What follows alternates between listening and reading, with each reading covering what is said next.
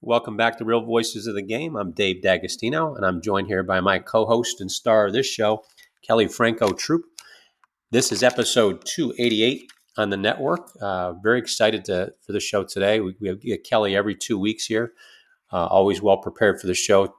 Tons of great show notes, so you've got a great one in store today. But before we get going, just want to thank our 50,000 plus subscribers for supporting us.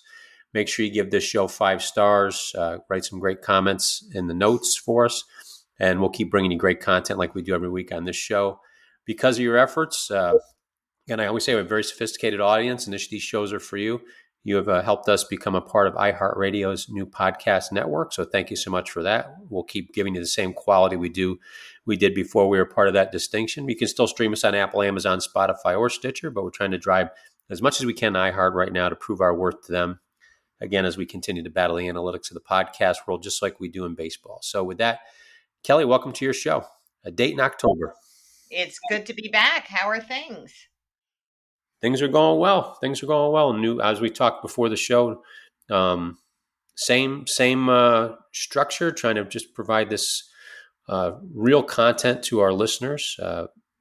Keep them up to date on everything. We have a great group of hosts like yourself for the show, and making sure that we're catering to the people that support us. So, nothing different today. We've got if I can preset our audience here, we've got a little bit of 9/11 recollection.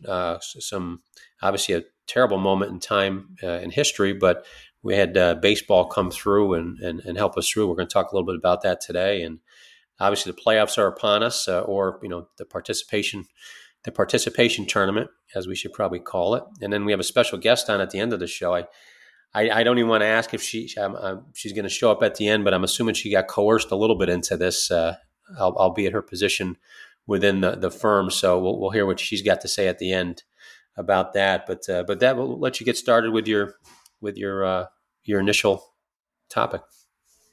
Thanks, Dave. Yeah, I thought today, as our opener in the top of the first, we would just reflect for a moment, because last week I was feeling reflective about 9/11. We had the 22nd anniversary of the darkest day in American history during my lifetime. And we all have a story of where we were and how we heard about it. And I'm in the tri-state area up here in New York, so I had neighbors who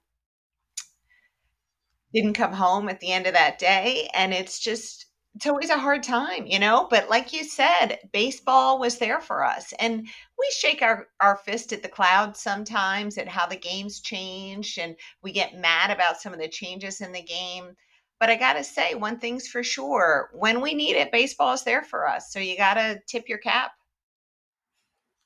Oh, without a doubt. I mean, baseball is Americana, and I often think, and this is the conspiracy theorist in me, and I say it to our other hosts too, so I'll share it with you. I sometimes think the powers to be in baseball currently are almost trying to get us to hate the game, and I refuse to do it. I'll continue to battle some of the nuances in it that I don't like, but love the game of baseball. It's not to quote Sammy Sosa, but it has been very good to me as well. But at that time, I was actually a young college coach in the state of Alabama. During the time that happened, which shows you how monomaniacal college coaches are, and coaches in general. We weren't allowed to stop because that was the contact period.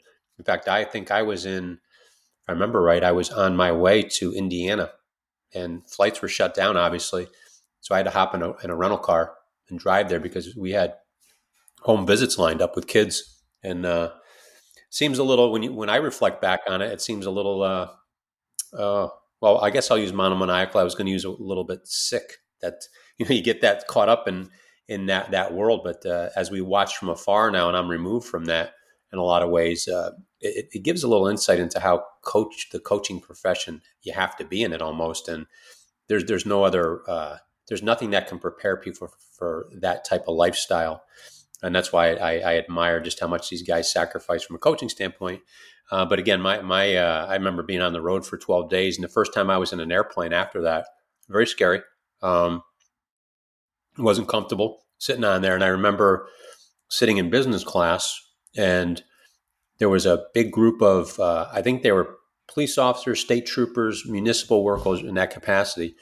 Big, strong guys tapped us on the shoulders. A bunch of coaches up there and said, "Hey, listen, we're not trying to snake seats off you guys, but everybody looks a little nervous. We're all a little uneasy. But if you gladly change seats with us, we will sit right in front of the captain's door there, and I guarantee you nobody's going to get to that door today. So you guys will be safe." So with that, we changed seats with them. We put them up there. They were on their way to a softball tournament, I think, in Florida. But they announced to the cabin that anybody has any plans of getting up to that front, not going to happen today. So that made us feel safe for that one flight anyway. Wow, that's quite a story. But then you had to go sit back and coach? I'm okay with that. I'd much rather be peace of mind than sitting in business class for that. So we were happy to oblige for that. I thought it was a pretty fair trade. Well, I was going to say, I didn't know that as a coach, you got to sit up in business class. I've been doing the wrong thing here as an attorney. I still fly and coach. Oh, well, depending upon what level you're at. When I was at the Power 5 level, we flew private. It's all based on revenue generated. You have your budgets based on the revenue you generate for the university. And well, not always. I won't get into that part. That'll take us down into another arena. But when you generate revenue, you have certain perks with that. So yeah, there were times when I was at the Power 5 level where we had to recruit in New York. You got on the private plane and you flew to New York and you flew back that night. And it's I would say it's a world that's hard to describe, but the money that flows through athletics, the money that's generated is unreal at the college level. So, that was that. But yeah, easy trade-off for me. That was at the mid-major level. So that was probably my bonus points that allowed me to get up in the business class at that point, because mid-major level, you're not flying. You're flying coach like everybody else. So, yeah, but your 9/11 recollection, you had some memories of what went on in New York from a baseball standpoint. I did, and I remember being very thirsty for baseball to come back, because baseball was going to be a distraction from just the kind of the horror that we were living with every day. And 10 days after 9/11, baseball was played in New York. And as I look back on it, that's truly striking. And I think there was some reminiscing that went on some of the other shows. And so you probably discussed Piazza's fantastic 2-run homer against the Braves in that first game back. It was a New York moment, and it was really special. Yeah, we actually had Mike. Mike was on the show, not last week, but when we had him on earlier in our tenure, he discussed that moment as well, and the importance that was to him, and more important to New York when he hit the home run, and they actually took the field, and he felt that everybody was uneasy. Baseball players walk out there like they're all conquering, but they were uneasy too by his own admittance, and some of that stuff just getting back out there in the day to day. They felt it was important for them, but they also knew the importance it was for the city. That was a really great episode when you had Mike Piazza on. Yeah, he was preparing for the World Baseball Classic at the time, and very candid about his role with that, and but very candid in general. In fact, we had an interesting. Somehow the conversation turned to ballet, that he appeared in a ballet way back when to connect with his daughter a little bit more. She was into the ballet, and almost like clockwork, he was telling the wonderful story. His daughter yelled in the background something about he put her shoes in the wrong place. And so even Mike Piazza gets yelled at by his daughter sometimes. Some things are universal. Yep. And he was in Italy at the time, actually, when he did the podcast with us. He was, and he speaks Italian. He does. Yep. He's over there with his family. They were living there for, I think, almost 2 years, and but that's where they were preparing. Obviously, he was the skipper for the Italian team for the World Baseball Classic. So, yeah, very, very candid interview. But as we talked about 9/11, he was very open and honest about the emotions that flowed through that, and as the then President Bush walked onto the hill and threw a strike, and they all teased him and said, "You got to throw from the mound. Anything less would be too soft, especially for the leader of the free world." Yeah, that was Jeter. And that was quite a moment. That was in game 3 of the World Series.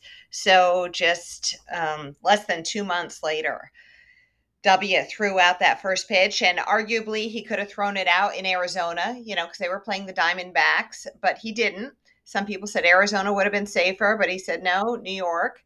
And I think that him throwing out that first pitch was one of his finest moments because I think he exemplified leadership and unity and, yeah, a little bit of humility because there was that story that went around that Jeter said to him in the dugout, hey, you can't throw that from in front of the mound. You got to stand on the mound because this is New York and you're going to get booed. Oh, And yeah. he did. And he threw a strike. He did, with a bulletproof vest on, which is very restricting. So no, I give that a lot of credit. Not just coming out there and throwing the first pitch, but going out there knowing that even though I'm sure he was very well protected, that that's a fairly wide open environment for him to be in. So now we talked a little bit, and this also happened on 9/11, and we don't have to go too far down this road if you don't want, but there's been a lot of events in baseball, historical events that happened last week and this week, and we tried to reminisce about them on the show as well. People forget Pete Rose broke Ty Cobb's record on September 11th, 1985, and across baseball, not a mention of it this year. And I don't remember last year if they did or not as well, but Cal Ripken Jr. broke Lou Gehrig's record. He broke it, but he stopped the streak this past week. Not a mention across baseball, not celebrated at all, not even at the Orioles game. And, that part bothers me, as we're reminiscing about the past today, about, American history and baseball's place in it. That bothered me as I watched that across baseball this past week, that historical moments, positive historical moments like that as well, that where regardless of what people think about anybody individually as a player, those two things should be celebrated as well. I mean, did you catch that at all, or did that? On Twitter, I saw, I think, some mention of the anniversary of Cal Ripken's streak ending. I don't recall seeing anything about Pete Rose, but it also makes me think, and this obviously was not a September 11th anniversary thing, but when I think of history in baseball, I think about Joe DiMaggio's 56-game hitting streak in 1941 because World War II had started and we weren't involved yet, but we were on the brink of involvement. And he brought the country together at a time when the world was torn apart.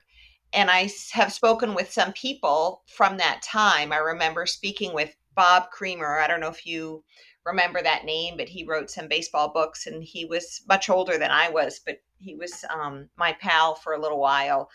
And he said that when DiMaggio's streak was going, that you could be standing in line at the bank or getting your shoes shined or whatever, and you could talk to the stranger next to you. You could just say, "Did he get a hit yesterday?" And they would know what you were talking about. And I always thought that was just a really neat thing and another example of baseball bringing people together. Yeah, but even DiMaggio's streak, or they, I guess it's more of my dissatisfaction with baseball, where they're not appreciating the historical context or just how monumental those type of things are, whether that was isolated to baseball or it had a place in history like DiMaggio's that at the time of the World War. I mean, not to mention, like, you think in Baltimore, they'd have him scheduled to Cal Ripken to come back every day or every year on that day and throw out the first pitch, or everybody wear number 8 for the Orioles, something from a marketing standpoint, even if they didn't care about it, but just say, hey, we can make a little money off of this. But yeah, not to mention, I mean, that makes me, that's the part of baseball right now. Forget the rule changes, forget all that stuff. The appreciation of history, as we're talking about today, albeit a positive within a negative, like we're talking about with New York coming together. It's baseball's dropping the ball, pardon the pun, on that stuff. So it goes, Dave. We're starting to sound like old people. Maybe we should move on to the playoffs. Yeah, let's get to the playoff picture for us here, and the as you phrased, I won't paraphrase it for you, but I'll let you dive into that component for us. Sure, I thought we'd talk about the expanded playoffs because it's only the second year that we've been doing this. So, a little primer on how they work, who gets a bye, how does the wild card work, and how many teams get in. And if you were wondering how many teams get in, I think it's about 462 teams make it to the playoffs now. Yeah, give or take a few. It's Yeah. everybody who has a uniform gets to come. So, as you know, we have our two leagues. So, six teams from each league make it into the playoffs. And we have three divisions in each league. So, each division winner gets to advance to the playoffs. And then the three teams with the next best records, regardless of their division, get to go to the playoffs as the wild cards. And that's the setup. And then how it proceeds is a little bit messy, and you don't have to remember it all. As you know, the most important thing is that you enjoy the game while eating your favorite food. But if you feel like knowing how it works, the two division winners with the two best records in each league get to skip the first round of the playoffs with a bye. Who's that right now? Do you have that in front of you? Sure, yeah. So in the NL, that's going to be the Braves and the Dodgers. Yeah, And in the AL, that's probably going to be the Orioles and the Astros if it were today. yeah. Um, so, Tampa Bay is nipping on their heels right now. The Orioles. oh my God, the Orioles and the wild cards, especially in the NL, we'll get to that in a minute. But yeah, they're you can't keep track of it because it's like splitting hairs at this point. But so those two teams with the two division winners with the best records get to skip the first round. And then the four other playoff teams in each league, so that's the third division winner and the three wild cards, compete in the wild card series, which is best of three. There is no more one game playoff for the wild card. Yeah, that was an interesting setup. It's again, you want to give the advantage, obviously, the teams and value the regular season. Although the number of teams that get in devalues it, I think when we take a look at it as a whole. But once you throw that one game playoff, you throw that number one, obviously, to get out of the first round. That sets you back going into the next rounds of playoffs because you may not get to come back with your number one in the second round. Well, it's true. It's always good to have pitchers who can pitch on short rest when it comes to the playoffs. And those two teams who prevail in the wild card series face the two division winners who got the bye in the division series, and that's a best of five. And then you kind of get back to normal. Then it's like the playoffs we grew up with.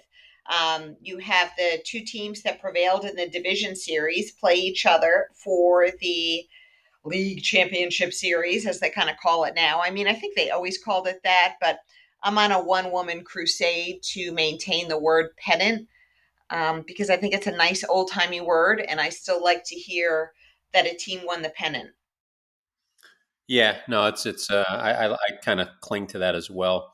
So I'm gathering from from how you're presenting it, you're not a fan of the expanded playoffs.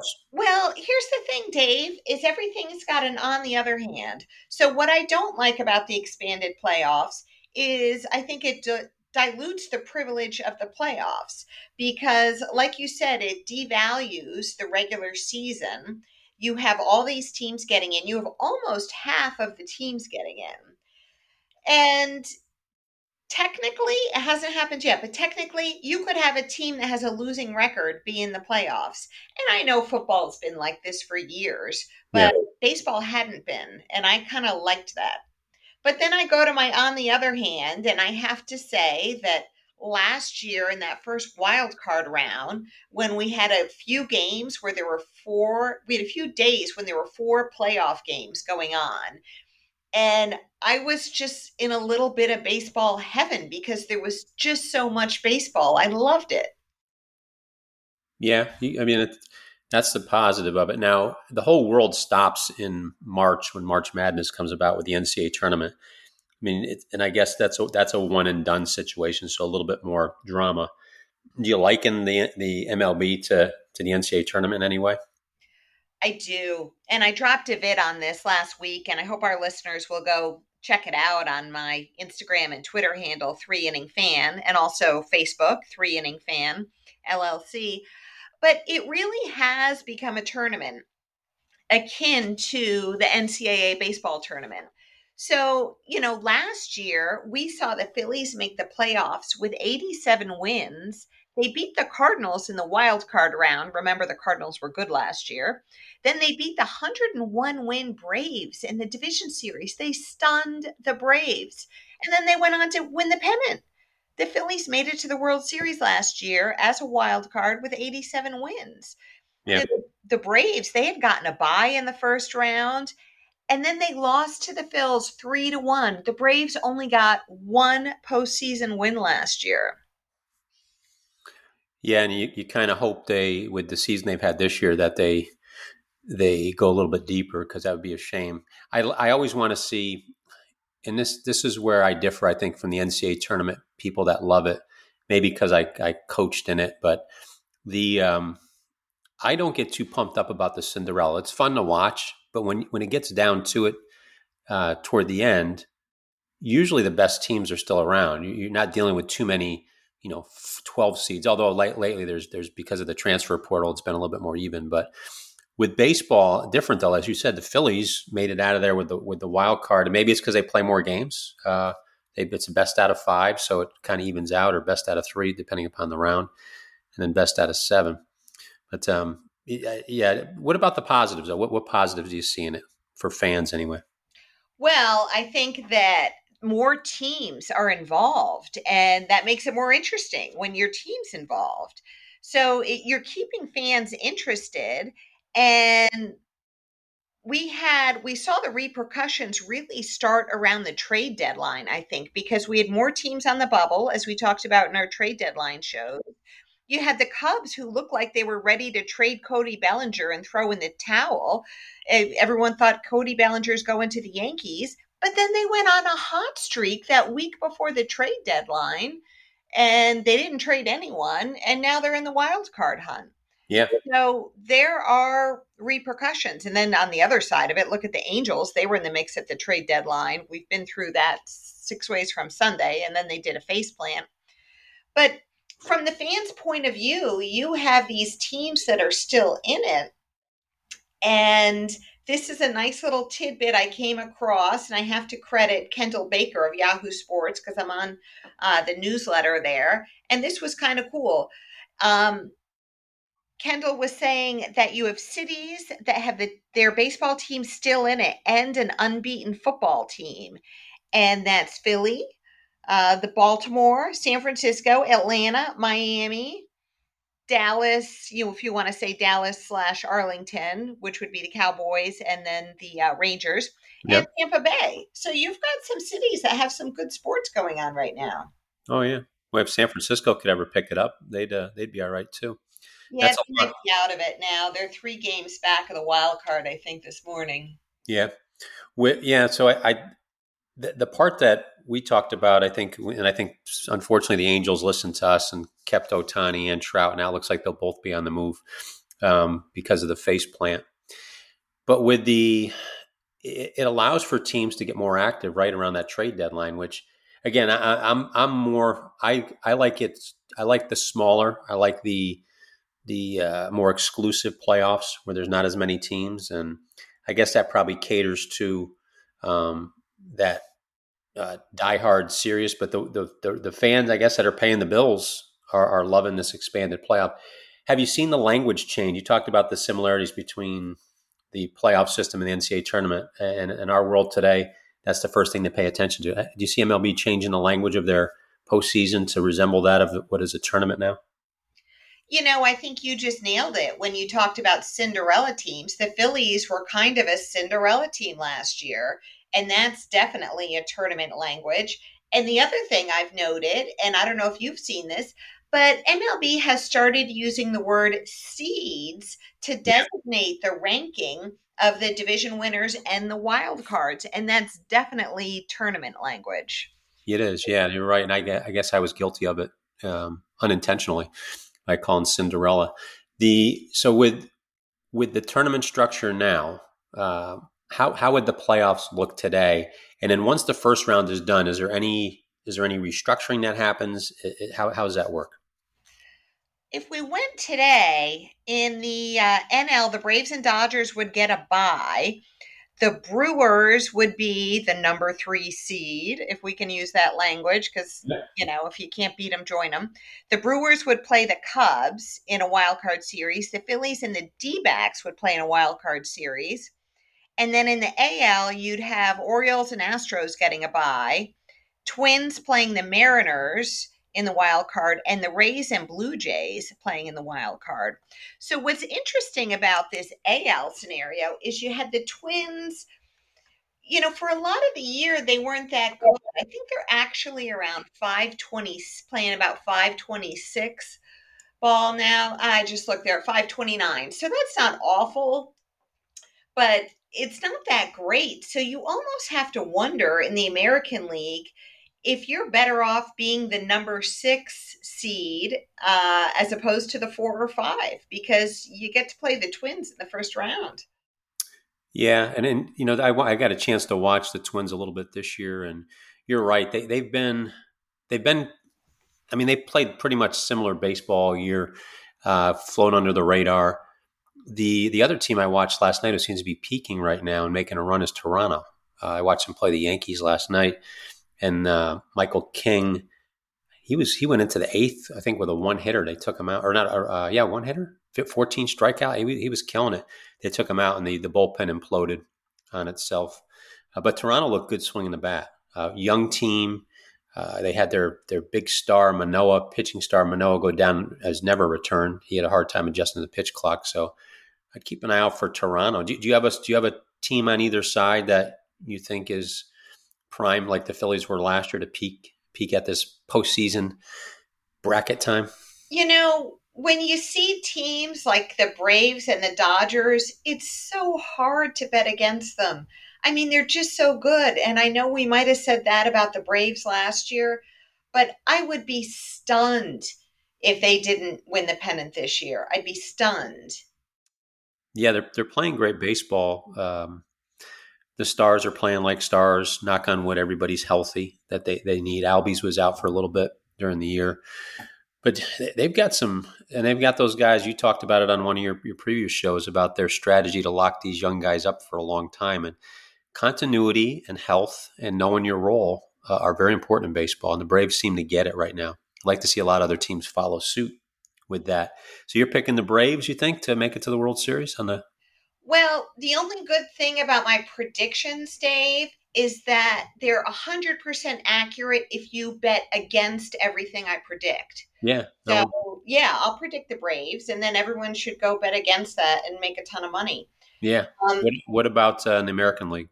Well, the Orioles are a wonderful team. They're also a young team, and I think that can cut both ways. It means that maybe they won't be intimidated because they don't have the baggage of those of us who have been around a long time.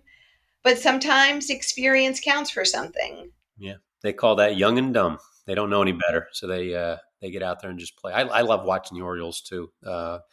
They got the kid Rauchman behind the plate, who's had a phenomenal year again. Switch batter, sitting leadoff for him sometimes, and then drawing a blank on their shortstop's name right now. Is that Gunnar Henderson? Gunnar Henderson, yep. 20. I think he had 27 homers. Great year for a rookie this year as a shortstop. He's got a fine career from Selma, Alabama. How about that? That's the birthplace of the civil rights movement. Absolutely. Yep.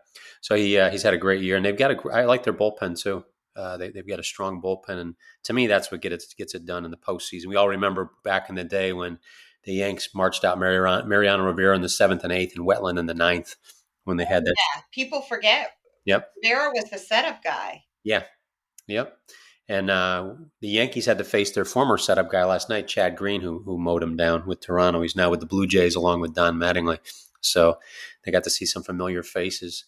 Any players you're excited to watch? And obviously being I guess in and around New York, people are craving for the Yankees and Mets. We'll have to wait for next year for that. But any players in particular that you're excited to see come playoff time as a fan? Well, that's a really interesting question. You were just talking about the Orioles, and it actually made me think about how excited I am to see. I almost said Matt Holliday. It's Jackson Holliday. Matt's his dad. See Yeah. Jackson Holliday next year. Yeah, I was hoping he'd be brought up this year. That was the talk, but I don't know if that's going to happen. Now it's very late in the game, and probably not. But yeah, he's still a baby.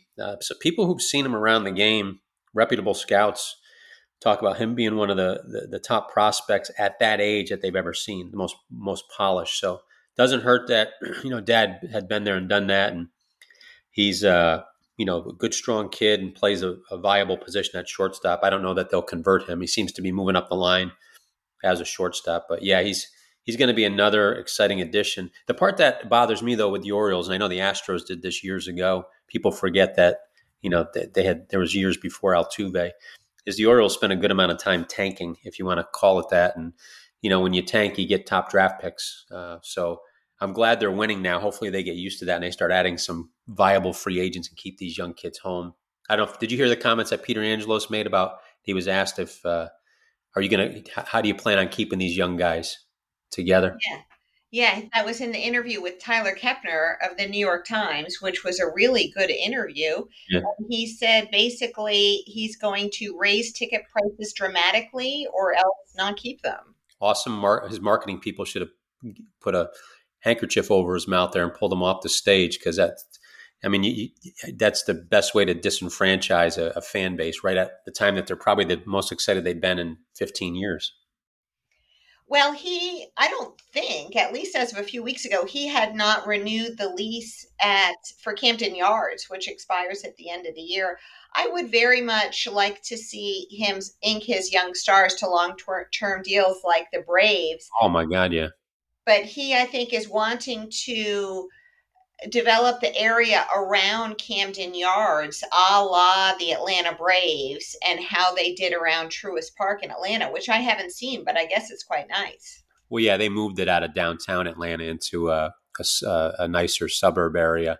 So they didn't do a lot of reclamation around the original field, but the new field, yeah, they plopped it right into the middle of an upper middle class neighborhood. So it was kind of ready made for that. I hope he keeps Camden where it's at, because it's a beautiful ballpark, and maybe work with some of the city leaders to build up community and keep it there, because loyal fan base.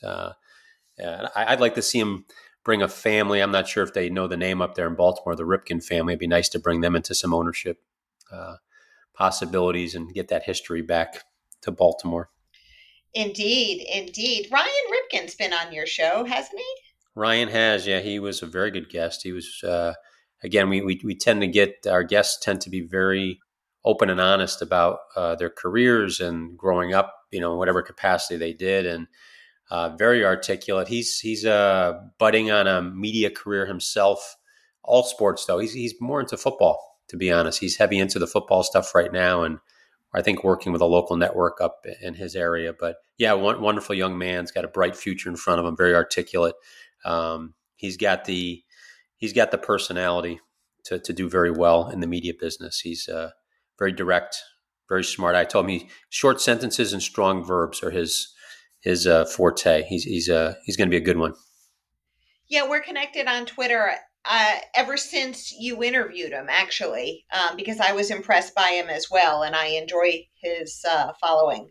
Yeah, no, he's great. So what are we missing about the playoffs? What didn't we cover for our audience that you may want to? I think we covered it pretty well. I would just have everybody keep their eye on this NL wild card, because you essentially have 6 teams vying for 3 spots. You got Philly, Arizona, the Cubs, Miami, Cincinnati, and if you want to say San Francisco's 3 games out.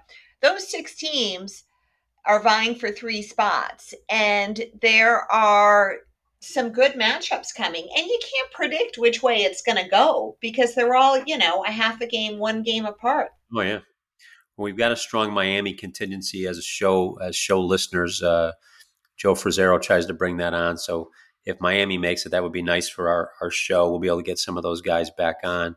But, Cincinnati's got Ellie De La Cruz. I've enjoyed watching him play. And I know the minor league coordinator for Cincinnati was Sean Pender. So I'm kind of pulling for them. They've come a long way in a year. They were dead last year, and they've made a good comeback this year. I tell you, my sleeper team to watch in the playoffs, I'm going to throw it out. So I'm kind of like you. People want to make money, bet against it. But I like the Brewers. I like how their pitching staff is set up. They've used Yelich in a unique way as a leadoff guy, which I never would have thought for him. But I'm eyeing the Brewers in the playoffs. Their pitching staff is great. They got Woodruff, they got Peralta. I think that is an interesting pick, and they've never won a World Series. Yeah, we do have a insider from there. Jim Rooney was the longtime pitching coordinator. He's one of our co-hosts on Toe the Rubber. His show will be tomorrow, but he was the longtime pitching coordinator, longtime scouting coordinator for the Brewers. So he's got some intimate knowledge and had a strong hand in developing that pitching staff and evaluating, signing this staff as well. So kind of pulling for them in a way, just because, again, I think strong pitching gets it done. But I also like watching the Cubs. I loved watching. I'm glad Bellinger's made a comeback. I was sad to see him the last couple of years. He tinkered with his swing. He went to that Ferris wheel type of barrel dump, and it killed him. And now he's back to just making contact, putting the ball in play. And what a tremendous athlete. And fans, if you want a guy to watch, he may not be a regular everyday name, watch Nico Horner. Was I thought a Gold Glove shortstop with the Cubs, but they moved him over to second. He's a Gold Glove second baseman, hitting close to 300. If you like old school style of baseball, Nico Horner is a fun guy to watch with the Cubs. Thanks for the tip. And on Bellinger, it is incredible to think that he was non-tendered by the Dodgers last year. And I'm glad he had a great year, and he was smart to just do a one-year deal with the Cubs to get his sea legs back. He proved all the haters wrong, and he will get a big contract this offseason. Hopefully by the New York Yankees. I wouldn't mind it. Gold Glove first baseman and center fielder. We could always use one of them, without a doubt. Well, is it time to bring on your special guest here? Oh, yes. Let me go get my special guest. And I could use the intercom system, but I prefer to just yell out the door because I'm old school. So hold on. Are we going to time her coming in? Right. Then I'm going to send you a bill. See what her 60 time is. Are you ready?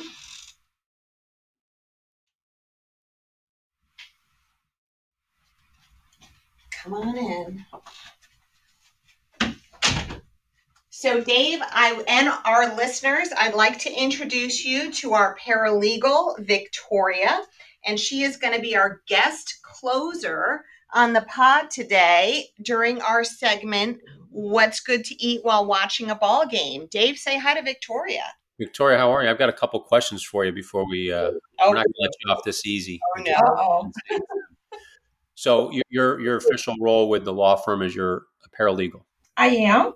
Okay, explain to our audience what a paralegal does, because we have 50,000 subscribers, 74 countries. We have tons of young kids out there that want to get involved in baseball in some capacity, but people don't realize that baseball, not only do they have shortstops and pitchers, but they also have accountants and lawyers and paralegals. And so explain to the audience just briefly what a paralegal does. And I've got a couple other questions if Kelley doesn't mind. For sure. Basically, my main role is just to support the attorneys here in the office with calendar scheduling, keeping track of documents for closings and hearings, replying to emails, making phone calls, just assisting and supporting in any way I can. Yep. And I have to say, Victoria's being a little bit modest here because she liaises with us for the courts and with clients. But one of the best things she does, and she sounds like a sweetheart right here. I'm sure you're thinking, oh, what a nice gal.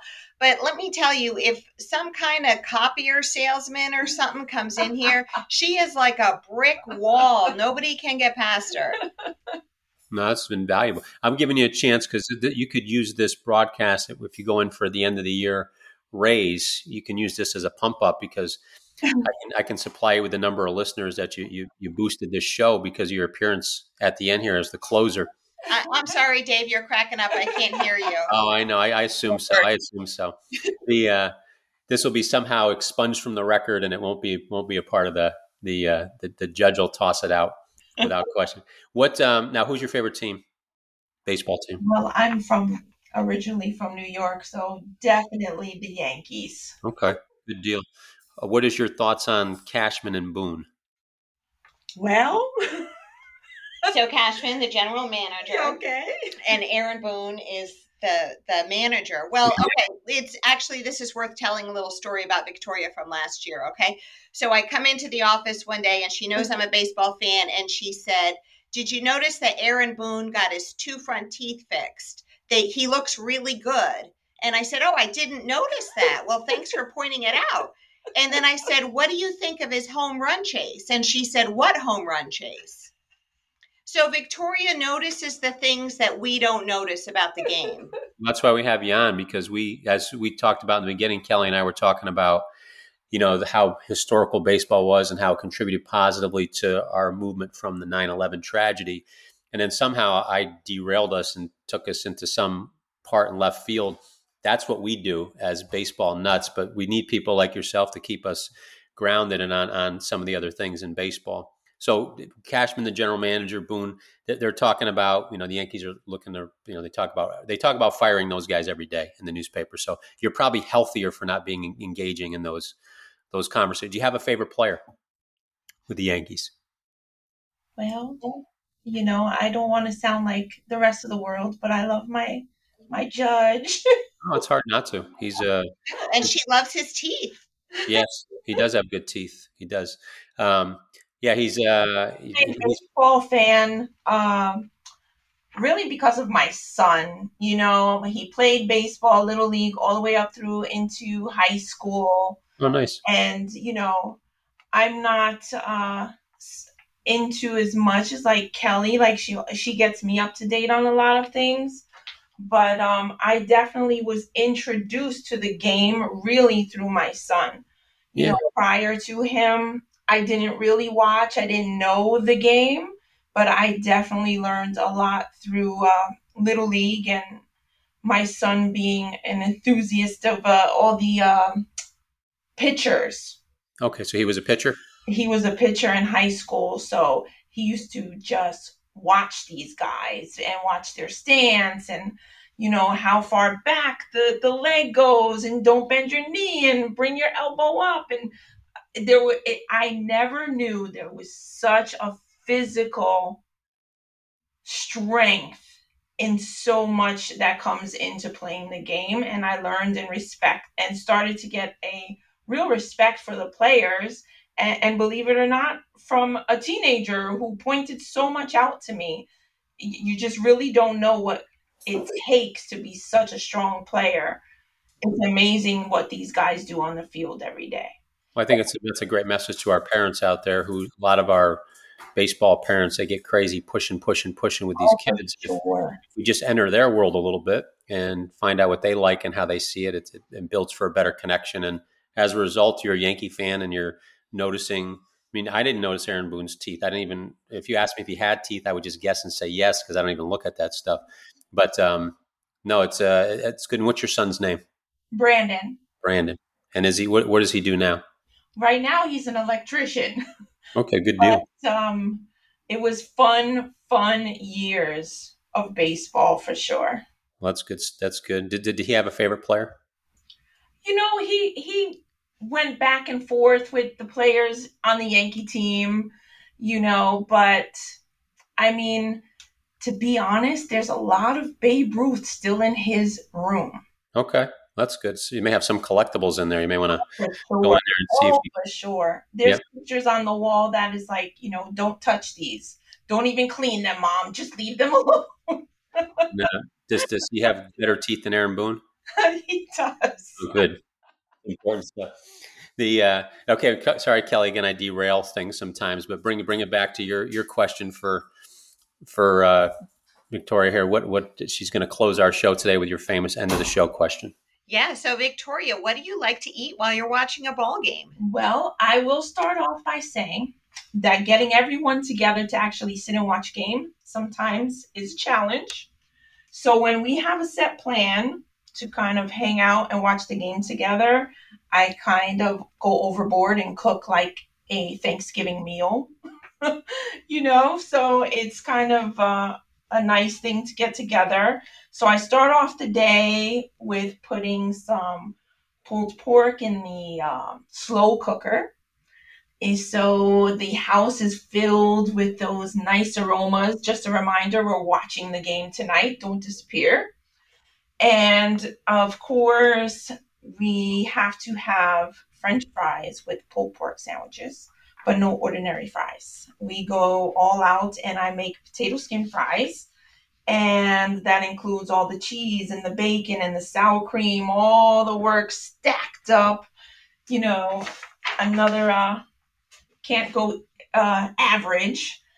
And of course, because you just have to, hot dogs. And what goes with the hot dogs is always fried sauerkraut and spicy mustard. And in between all of that, we have every chip and dip you can imagine.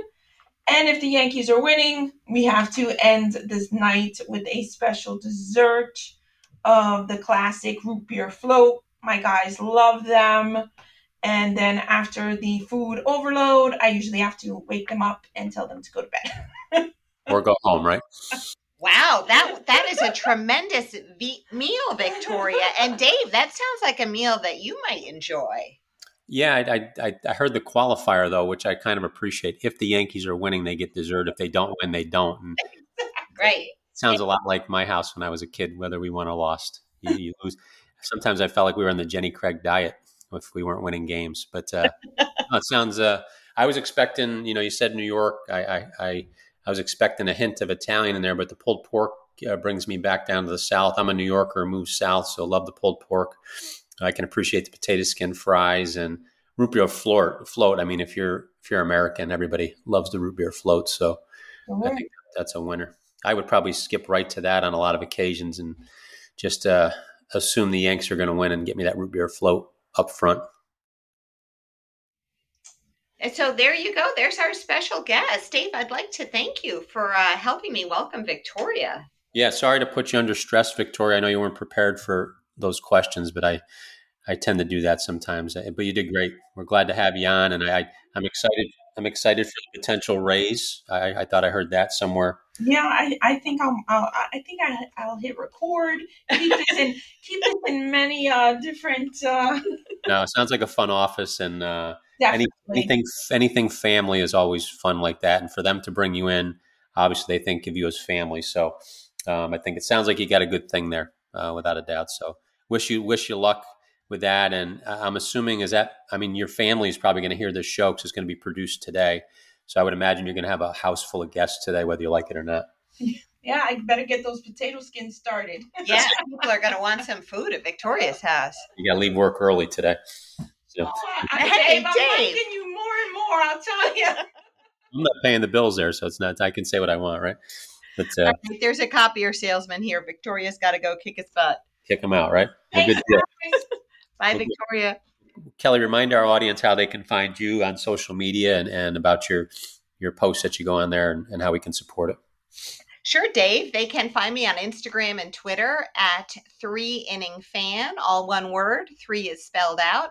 Or if they're on Facebook, just put 3inningfan into the search bar, and you can catch my videos, which are called the 3-inning minute. And it means once a week, in a minute, you can learn something new about the game.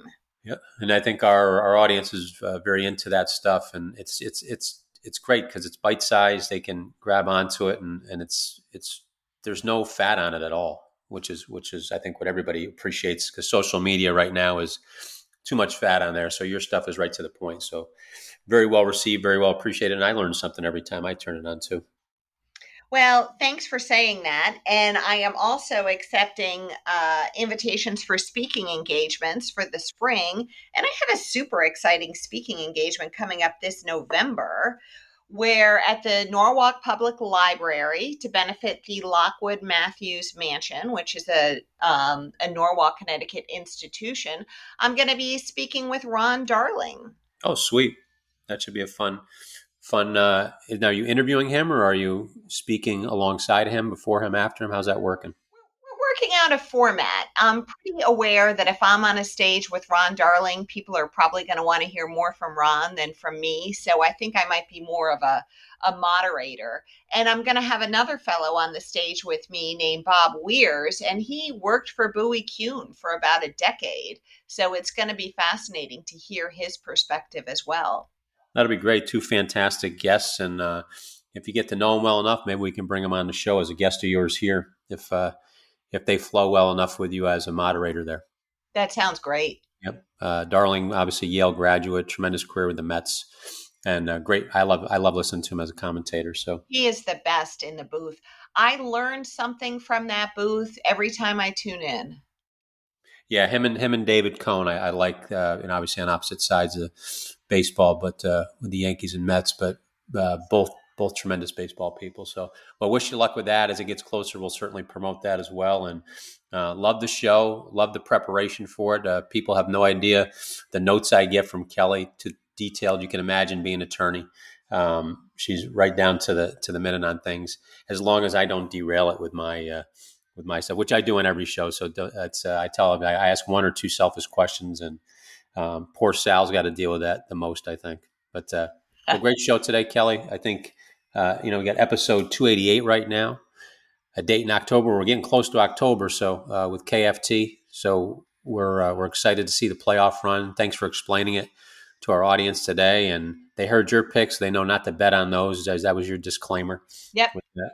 Got Victoria on as a special guest. You now have a celebrity in your office, so good luck handling that. She's going to be heard by 74 countries, 50,000 people, so she may start getting fan mail within the office. Does she have a social media platform we want to tag for the show?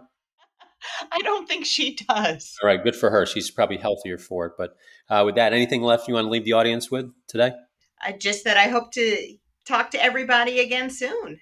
Yep, we'll see you maybe in October, right? Is that 2 weeks from now? We're going to have a date in October. Yeah, finally, we get to that title.